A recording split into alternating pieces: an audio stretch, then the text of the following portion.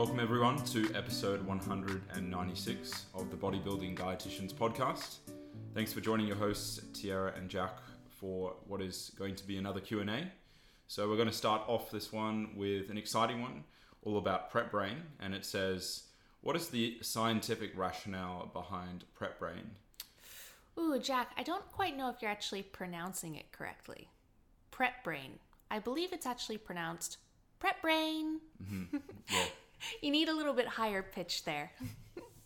I'll let you pronounce that one correctly then. But prep brain, or having a prep brain moment. Prep brain, I would say, is quite a common phenomenon that is experienced among physique athletes who are undertaking comp preps. Would you say so? Yeah, I would say so. Yeah.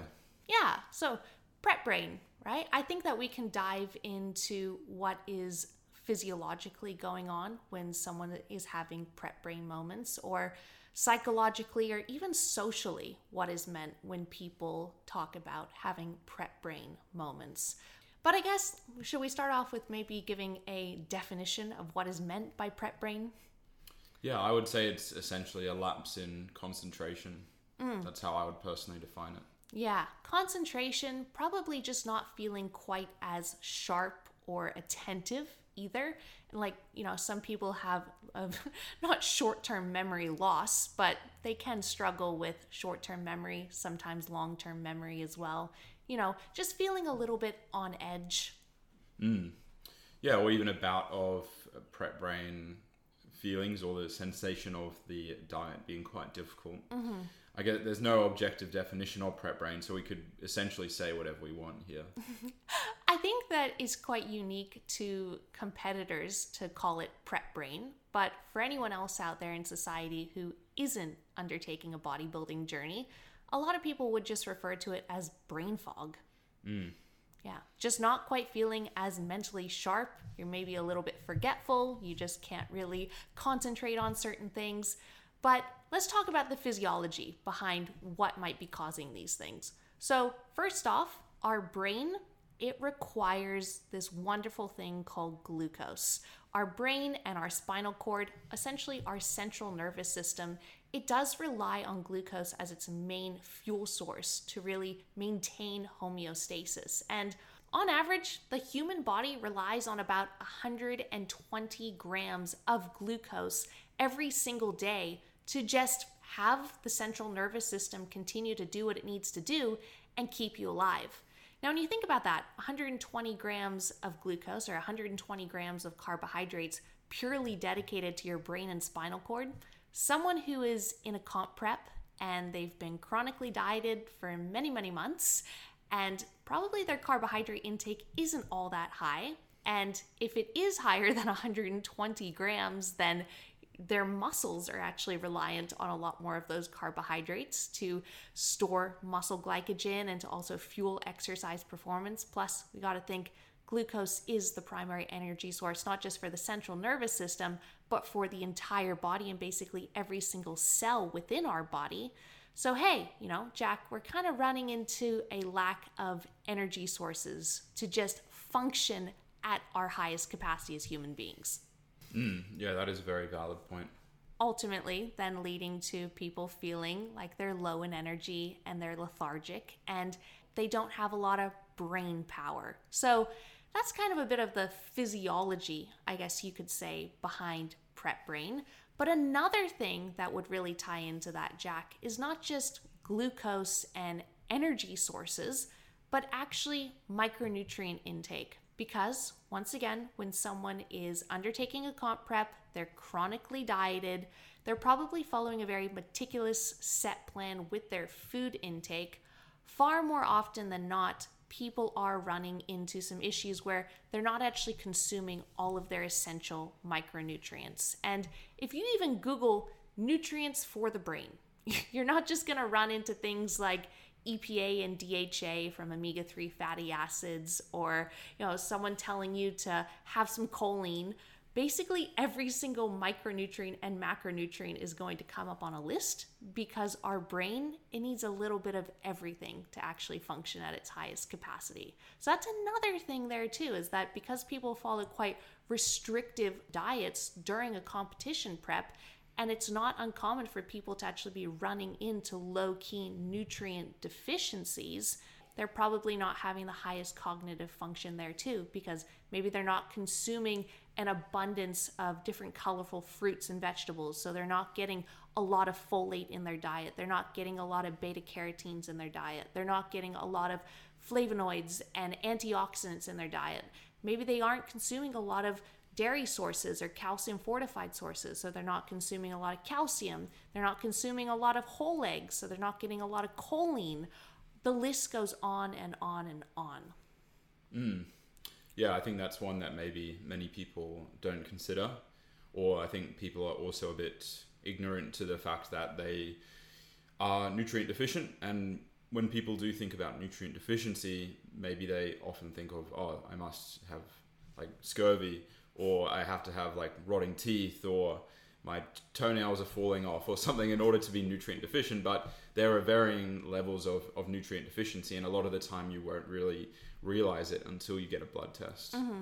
Yeah, you don't have to be incredibly fatigued or chronically fatigued, or your exercise performance doesn't have to be suffering for you to be nutrient deficient. Yeah, and those things creep up on you. And once again, it's chronic, it's not acute. It's not like you don't eat oily fish for a few days, or you don't supplement with omega-3 fatty acids for a few days, and it's like, whoops, there you go. You are completely devoid of EPA or DHA in your entire body. Or you don't consume some red meat for a few days, or you don't consume some dairy sources. You're not just completely devoid of iron and calcium. These things happen over a chronic time period. Once again, that does kind of relate to comp prep, because if someone is on a very just meticulous diet where they're only eating from a subset of foods for many months on end, then yeah, you could run into some low-key nutrient deficiencies. But it usually comes on that you start to feel those things, and then you start to see those things. So like you alluded to with scurvy, you're probably going to start just feeling a little bit crummy before you start finding out, oh my God, I'm missing a tooth.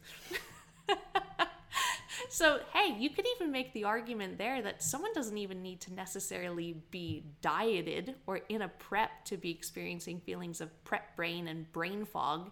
If you've got a really poor quality diet and you are nutrient deficient, even though energy is in abundance, and you could even be at calorie maintenance or in a calorie surplus, you might still not feel very cognitively switched on.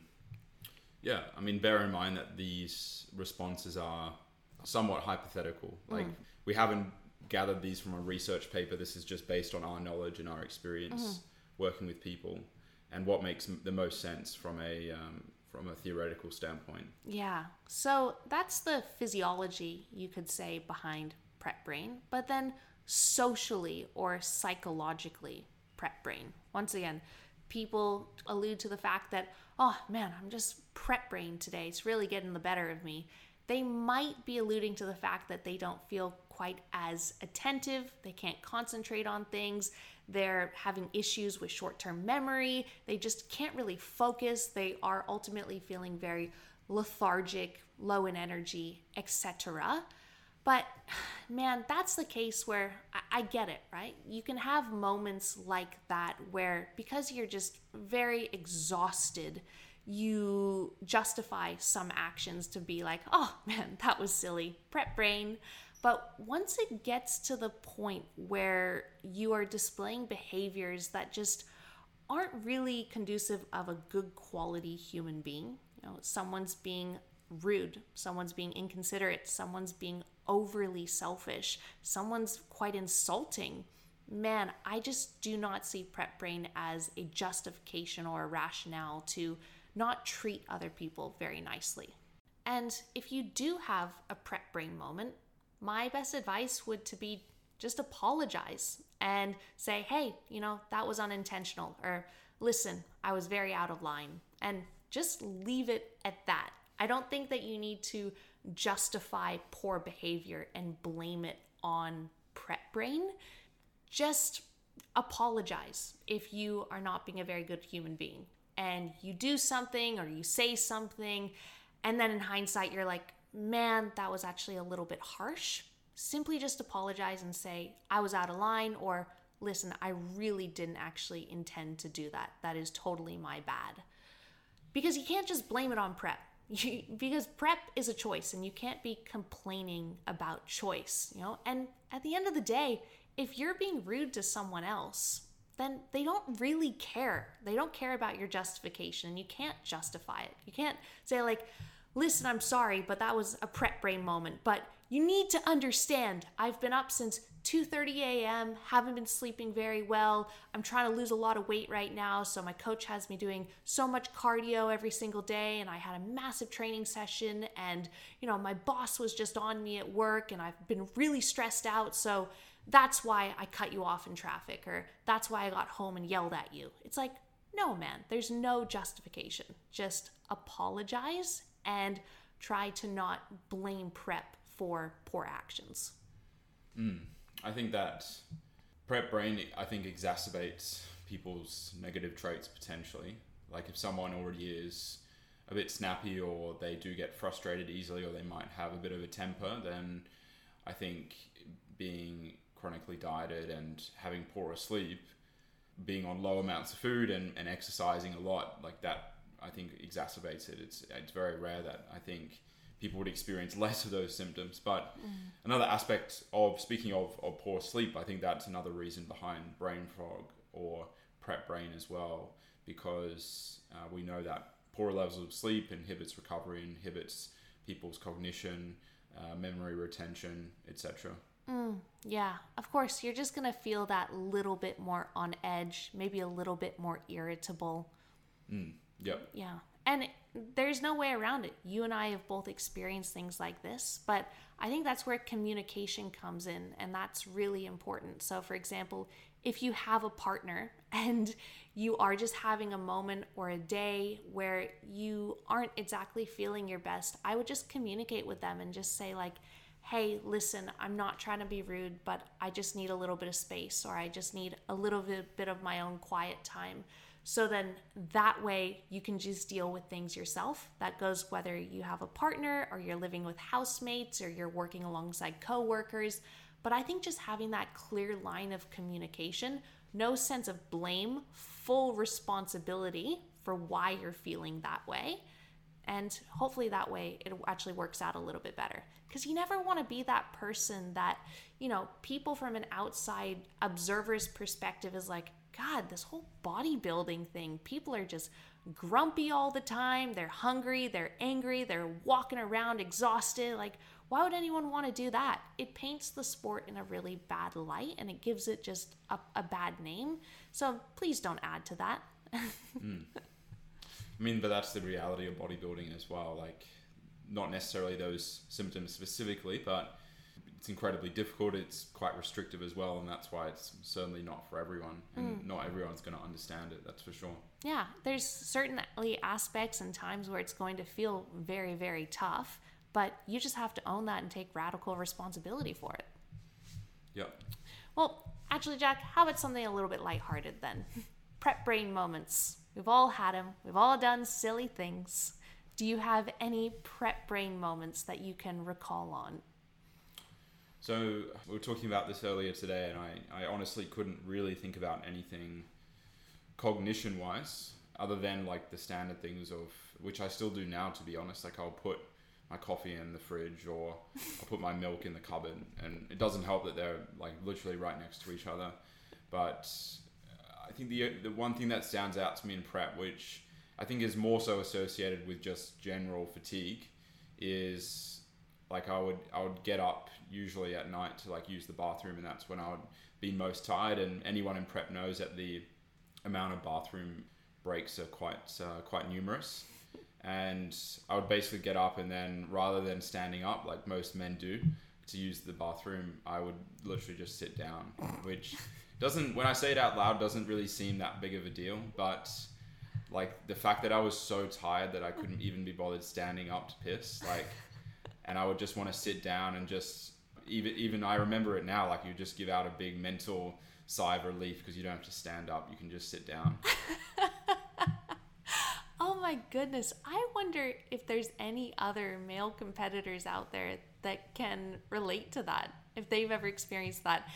Was it simply just at nighttime, or was it ever during the day? Like, you know, when you're training at the gym and, you know, your sessions in prep are anywhere probably between 2 to 3 hours, let's be honest.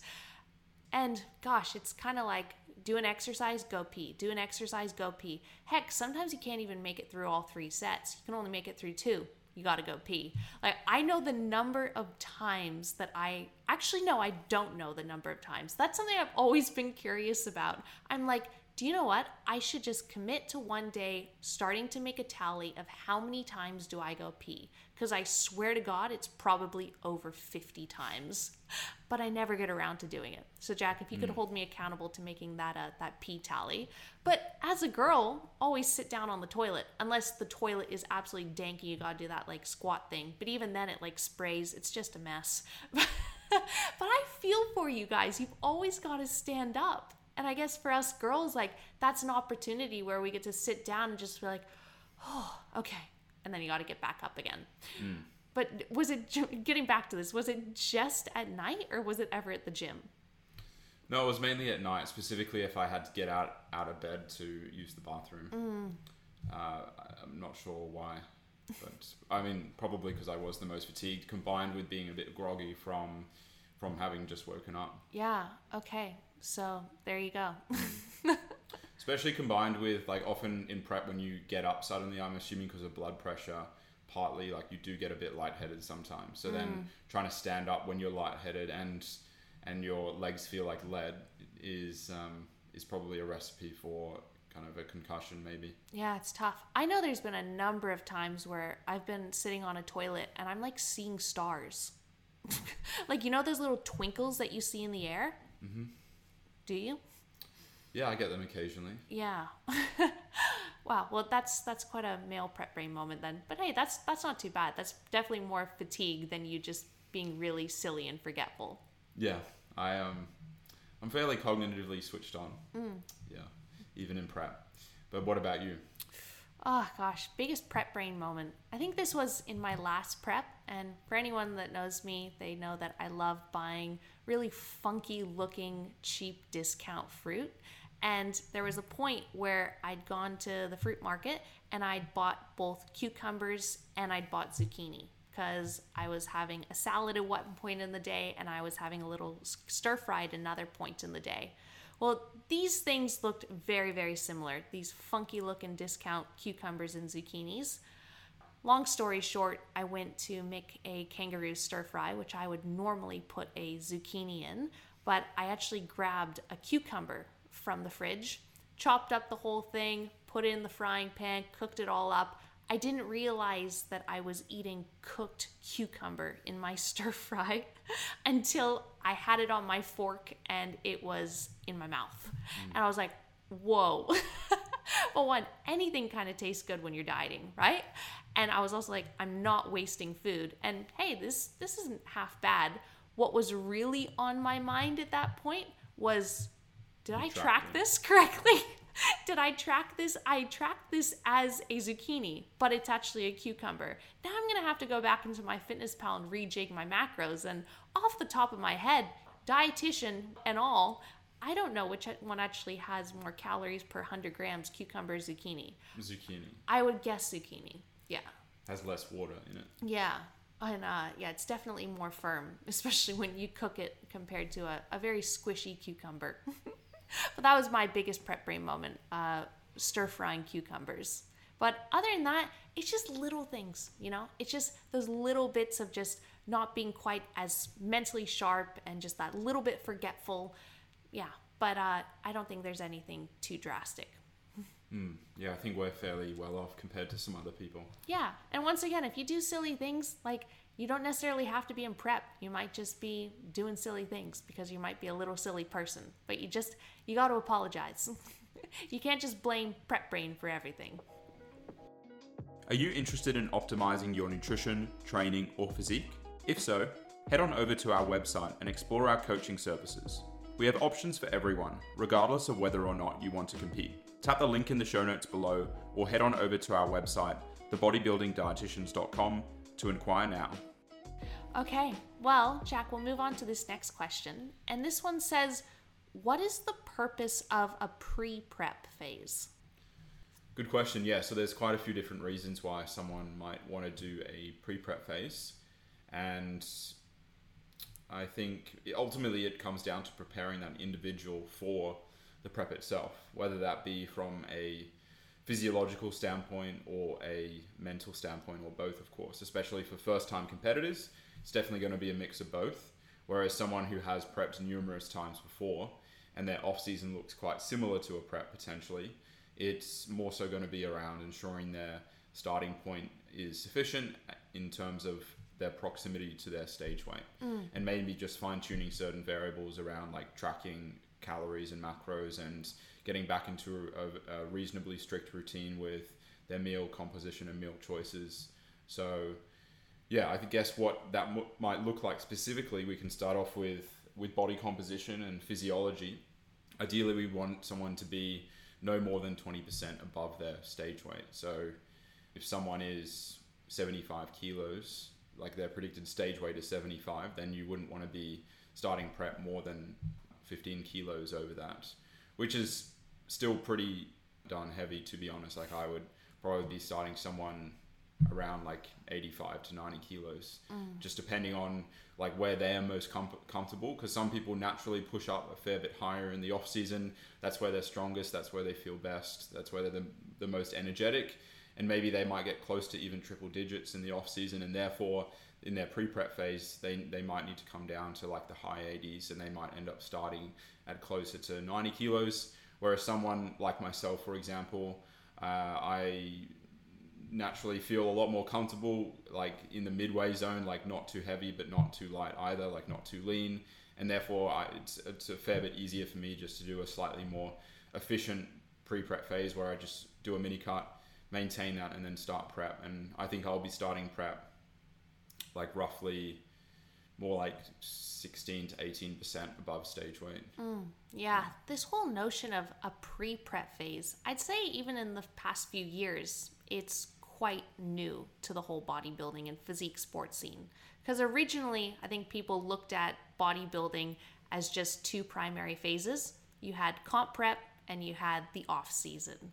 Whereas now, I think because the sport's getting even more competitive every single season, every single year, and it's attracting a lot more people worldwide, people are starting to really recognize that, hey, one, there can't be an off season. This has to be a year-round sport, but also bordering both of those two very distinct phases of a comp prep, and not an off season, but an improvement season, there now needs to be the implementation of two other phases: your pre-prep phase, which occurs just before you enter into the comp prep itself, and then that recovery phase, which borders the end of a competition prep. So it kind of cycles through from comp prep, recovery, improvement season, pre-prep, comp prep, keep going around that circle. Yeah, so I guess to follow up with that body composition side of things, establishing whether someone does need to do a mini cut in their pre-prep phase is important, because if you do start too heavy, then you'll end up just having a rough time in prep. If you want to get truly conditioned, you'll end up losing muscle, your rate of loss will be too fast, and you won't have the opportunity potentially to do things like refeeds and diet breaks, which can help give back to the system and allow the coach and competitors to see what they're working with as well from a physique standpoint. I'd argue it also makes prep more enjoyable too. For sure. And more successful, because if you do have those more frequent occurrences of being able to give back to the system, then that's going to translate into probably improved training performance, improved sleep, lower levels of stress, and all of those things combined are probably going to help with better muscle retention and a better package delivered to stage. Yeah, most definitely. And then I guess separate to body composition, but also kind of separate to the mentality side of things as well, is just general routine and structure and sort of mimicking what you would want to do in a prep essentially. It doesn't have to be exactly the same, but just ensuring that someone is confident in their routine, ensuring that they can get through that mini cut and dieting phase. Because if they're struggling with adherence and consistency and really struggling with the deficit side of things in pre-prep, then as a coach, do you really want that competitor competing? Because if someone is showing indications of struggle, then they've still got a very long ways ahead of them. They've still got like 25 plus weeks of dieting to go and achieving suboptimal levels of body fat. So yeah, and that's a conversation that I have with all of my competitors prior to them entering into a prep, is saying straight up, listen, I don't want it to be the case where adherence is a topic of discussion this prep. Like, let someone else beat you on show day because they had a better physique than you, because they've been training longer than you, because they have superior genetics to you. Don't simply let someone beat you on show day because they followed their plan and you didn't. So that's a huge component. And that might come off a little bit like, whoa, to some people. But hey, if you want to take this sport seriously and you really want to do your absolute best and you want to be seriously challenged, that's why it's important to undertake these sort of pre-prep phases, so that when you do enter into comp prep itself, you can just hit the ground running and you can just get that immense satisfaction from the fact that if I follow this plan, I'm basically guaranteed my best result. I mean, assuming the plan is good, which through you, of course, it is, but that's not, unfortunately, that's not the same with them. Like someone else could follow a plan perfectly, good on them for doing that.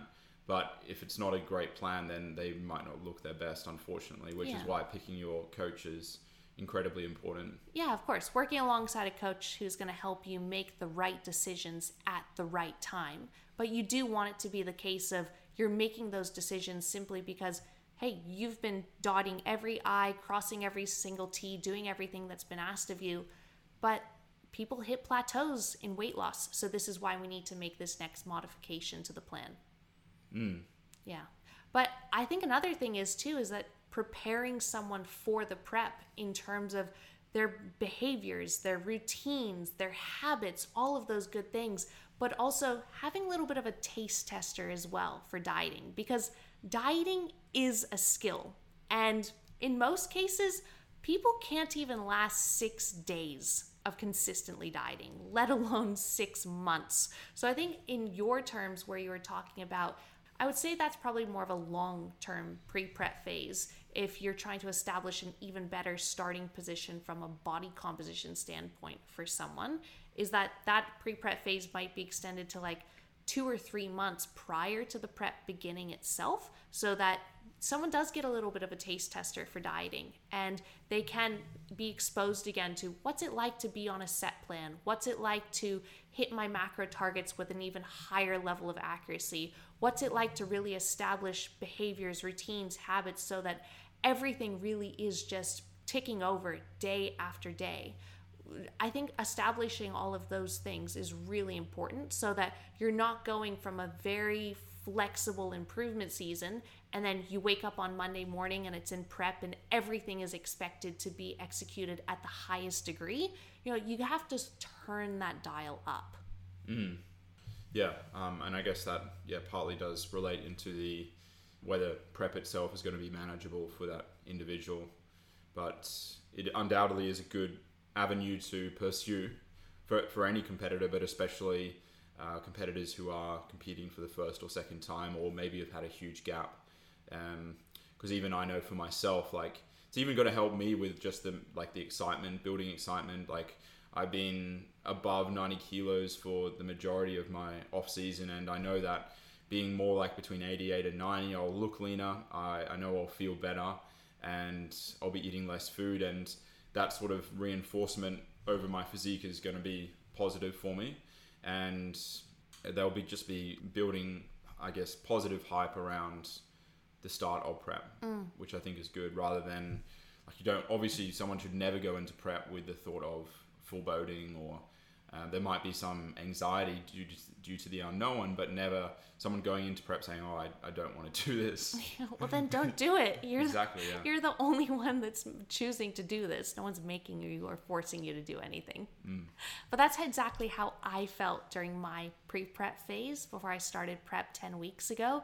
I felt like a horse behind gates who was just like banging, like, let me out on that track, I want to race. Like, you want to have built up that much just excitement and energy to then carry you through the entire prep. So you really want to just be banging at that metal saying, let me go. Yeah, I think especially also in those first probably 10 to 15 weeks is also when someone is going to get like their best foot forward. And that's also when they're going to lose the majority of the weight in prep. If someone's losing more weight in the second half of prep than the first half, you know they either the plan in place hasn't been adequate or they just haven't been adherent in that first half and they're having to play catch up in the second half. So yeah, in the first half of prep, you always want a faster rate of loss than the second half, and there should be much more weight lost in that first half or first 15 weeks and then the final 10-ish weeks. Yeah, absolutely. And it's around getting your head around the fact that no one day or no one week matters more than another in prep. Someone could argue, peak week, have to make sure that everything is just meticulously planned out. Yes, but what about when you're 23 weeks out? Because what you're doing when you're 23 weeks out is going to dictate how you look in peak week, and it's going to dictate how you look on show day too. So I would just get your head around that there's no hierarchy of days of importance of this matters more than that. During the entire comp prep itself, your improvement season is obviously going to influence your pre-prep. Your pre-prep's going to influence your comp prep, and then your comp prep's going to influence your recovery phase. It keeps going round and round. They all bleed into one another. Yeah, certainly. I think that there's probably 3 different circumstances for a pre-prep phase. I'd say that if you'd signed up with a client who, let's say that they wanted to do season B of next year, Jack, and in just a few months' time, they're going to be starting their prep for season B. That's the case where if you were to onboard that client and you're like, yes, okay, I can see that from your body composition standpoint and also just your behaviors, your lifestyle, I would be supportive of coaching you through a competition prep. When you've only got a few months up your sleeve, there's not a hell of a lot that you can actually do in an improvement season. So that's where I would probably classify that as more of a pre-prep phase. If someone is a first timer, then those few months prior to them actually being in the prep officially, I would classify that as their pre-prep phase. And maybe that means that they need to get a taste tester for dieting, be exposed to it, build a few dieting skills. Maybe they need to even further refine things with their lifestyle so that they really can develop a bodybuilding routine so that it's a very smooth transition then into prep. Or that second one that you were alluding to, where maybe you've been working with a client long term, they really thrive at slightly higher body weights, but you're like, hey, so that we can actually bring your absolute best look to stage and we have the time up our sleeve, let's do a pre-prep diet prior, maybe 4 to 6 weeks. Then you have a few weeks at maintenance, holding that body weight within a buffer range, trying to get their calories back up, and then going into the prep itself. That could be option 2. Or there's option 3. I know that our good friend Lawrence Grieve did this. I know that I did this. It's a case of where you don't necessarily run some sort of dieting phase or mini cut prior to the comp prep, but rather you give yourself a string of weeks where you are purposely trying to hold yourself at maintenance, and you are just really refining and establishing a whole bunch of different things in terms of, okay, this is the training program I'm going to be on for comp prep. I'm well accustomed to training on these specific days at these specific times with these specific movements at this specific gym or gyms. These are the foods that I digest really well, and these are the foods that I'm going to be eating in prep, just smaller portion sizes. This is my daily routine in terms of when I fall asleep, when I wake up, when I go for walks, when I eat, when I work, establishing all of these tiny little things for a string of weeks, but also just building up that excitement and that anticipation so you are that horse behind the gates who just wants to race out on the track. And then once it's go time and prep officially begins, the excitement is just there to just rocket launch you into it.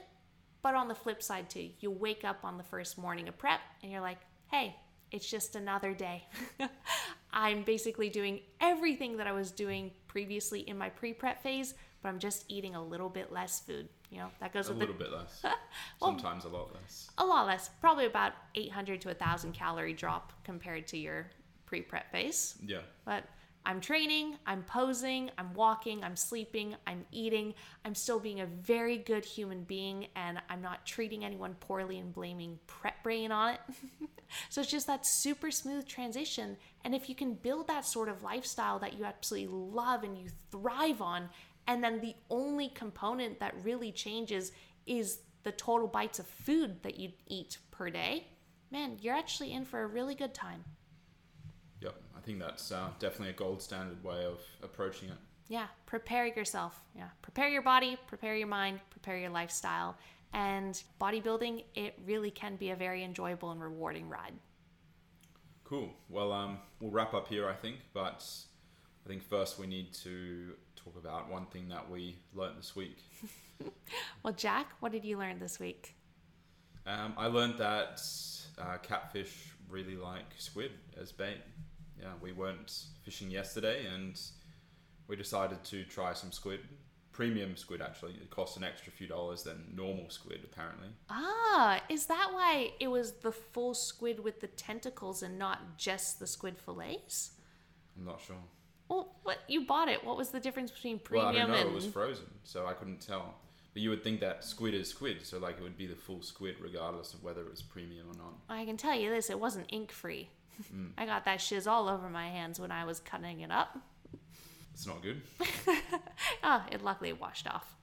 Yeah, well, I think the benefit of squid as well, it just stays on the hook so much better, and you can cast it out further and get to some bigger fish as opposed to just being like a few meters offshore. Yeah, it's really tough bait, which is always nice because you can cast it out multiple times. It must have been premium stuff though, because you and I have been on the beach before, and fishermen are so generous. If a fisherman stops fishing and then he's walking off the beach and there's other fishermen around, or fisher people, because I have to say, I think I'm like the only chick out there with a rod. But anywho, I'm actually one of the most successful fisher people. Not to toot my own horn, but people have often given us like their leftover squid, and for some reason in the past, you and I have just never had much success on it. I was like, this stuff stays on the hook, but I don't know. I think honestly it's because of the casting distance. Like you only caught one fish on your rod yesterday, and that was the small broom. So yeah. I think catfish are out in the deeper part of the channel. Yeah, because I just used a heavier sinker. Yeah, but hey, must have been premium stuff. Yeah, but what did you learn this past week?